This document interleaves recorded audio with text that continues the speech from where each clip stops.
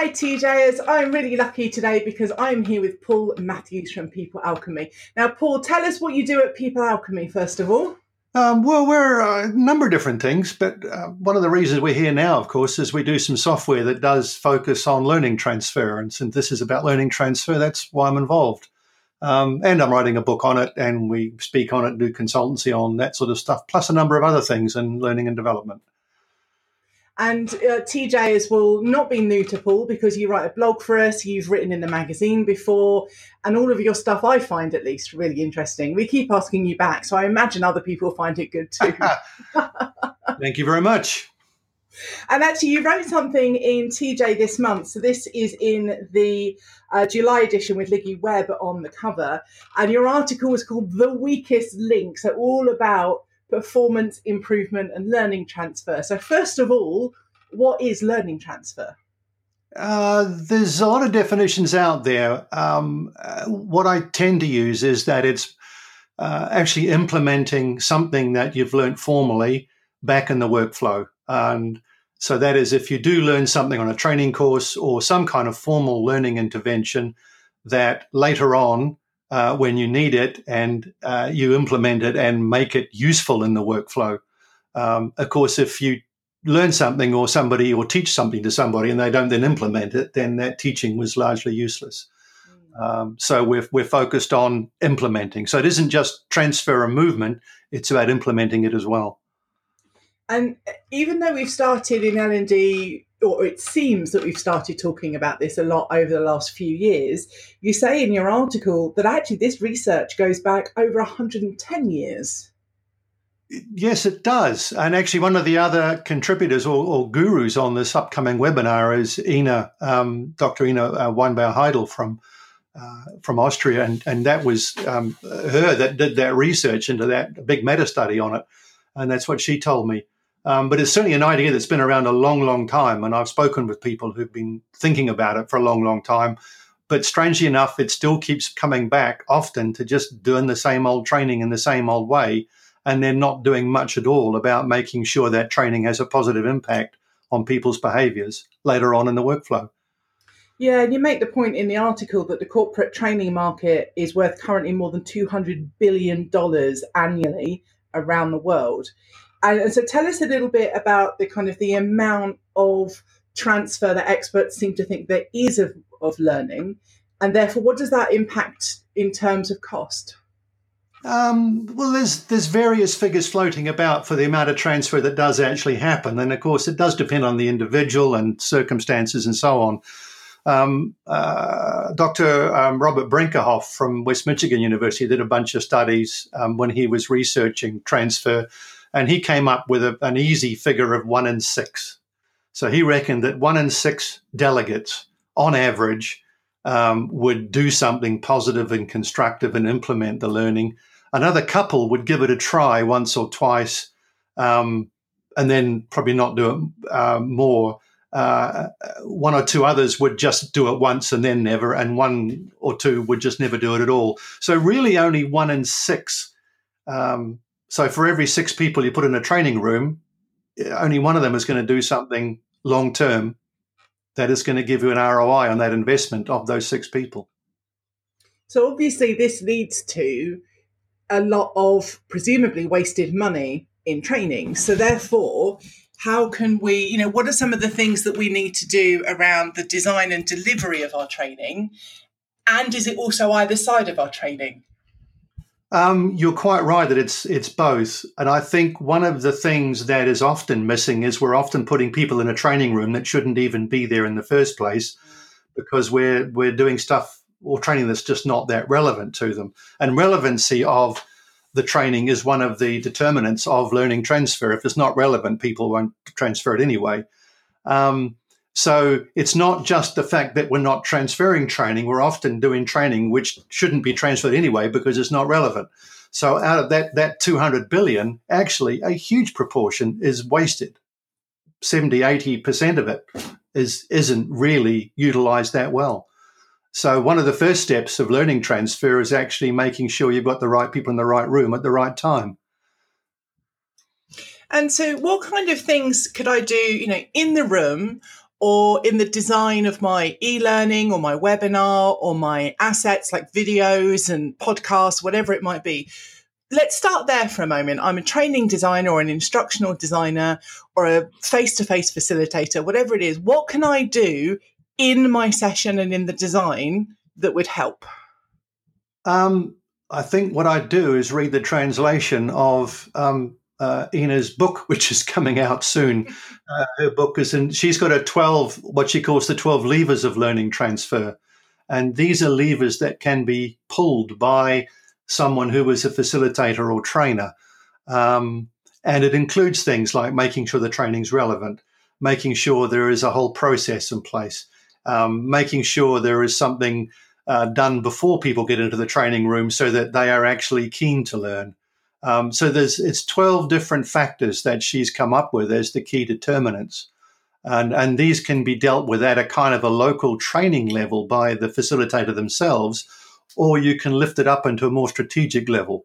And I've been doing some work with Ina recently on that. So when you say what could they do, there are those 12 levers to pull. And in my experience, before I even came across her work, you needed to pull most of those levers in order to get successful transfer. If you just pull one or two of them, or do some of them half-heartedly, actually you won't get anything like what you could get from a learning transfer process. Okay, so then you talk about the strategic level. So let's move up to that level. Is that involving managers? Is that L&D manager? Is it C-suite and all to do with culture, or a bit of everything? It's a bit of everything there. Culture was the word you touched on there. That's probably the biggest factor of that. When I say more strategic, I mean it's up. Let's say the facilitator of a training course, there's a certain number of things they can do and they, have some sort of control over or ability to influence. But then there's lots of other people that need to get involved with learning transfer, such as the manager, such as the C-suite in terms of setting a cultural direction and things like that. So it has to be a more strategic approach that the individual local facilitator can't necessarily drive themselves on their own. So that's why I say you can tackle this at a couple of different levels. So a local facilitator can do some stuff on their own, but it's so much easier for them to do that if the surrounding culture and everything else that is there supports them in that role of managing learning transfer. You're absolutely right. I think we've all been in situations where we know that bit of training isn't the optimum. The right people aren't in the room. Maybe it shouldn't even be training. But our boss has said, get on with it, and we have to get on with it because the client's asked for it, internal or external, and the client's always right. So we've all been in those positions. What are some of the things I can do when I'm writing my next training course, whether it's face-to-face or virtual? What are just some of those levers that I can start thinking about to build into my design? One of the big ones I've already mentioned is relevance. So this is about performance diagnostics, performance consultancy before you start to make sure that the material that you are going to try and teach these people or help them learn is relevant to them, because then they can see there's a reason to learn it. Some other things that you need to get sorted out is to have in place a program, for example, so that they know where they start, they know what's going to happen on the day of the event or whatever the training course is, and then they have afterwards a plan of actions and activities to do that will help them practice and embed and experiment.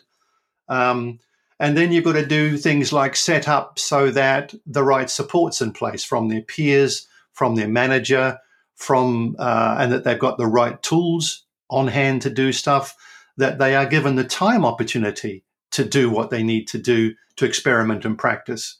And that's the big thing often, these follow-up activities. And very often these are not done, or people are not held to account for doing the things they have been asked to do or supported in doing those things.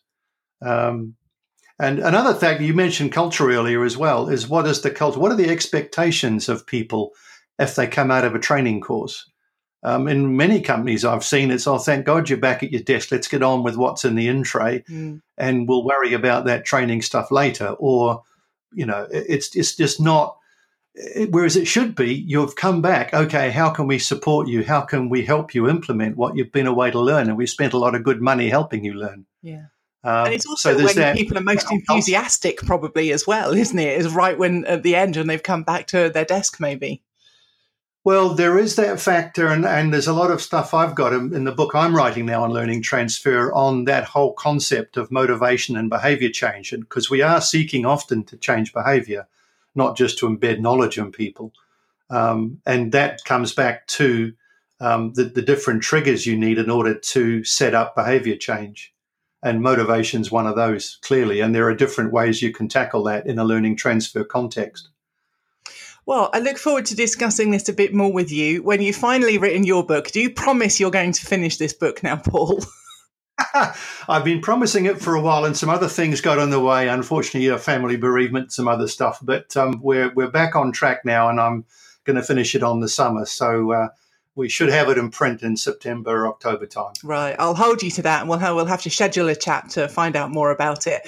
And if people want to find out a little bit more about what you do at People Alchemy, where can they find you?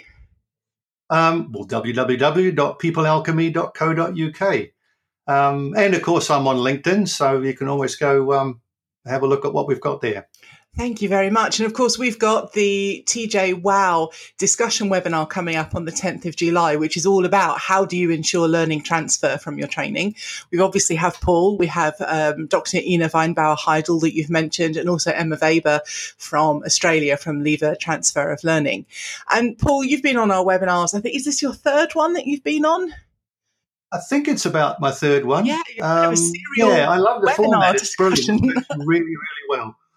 And and we love having you back, obviously. Well, what is something that you get out of the conversation as a speaker, not just attending? I'm always fascinated to learn from the other presenters, because you find some good people to talk. So it's great hearing the different ideas, and especially something like learning transfer, where there are a number of different approaches. There are a number of different ways to look at it, and all of them are right in the right circumstances. And it's fascinating seeing how people come at it from different angles. And I'm really looking forward to hearing what the others have to say. Brilliant. Well, we're all looking forward to it as well. We'll see you on the 10th of July, 10 a.m. UK time, Paul.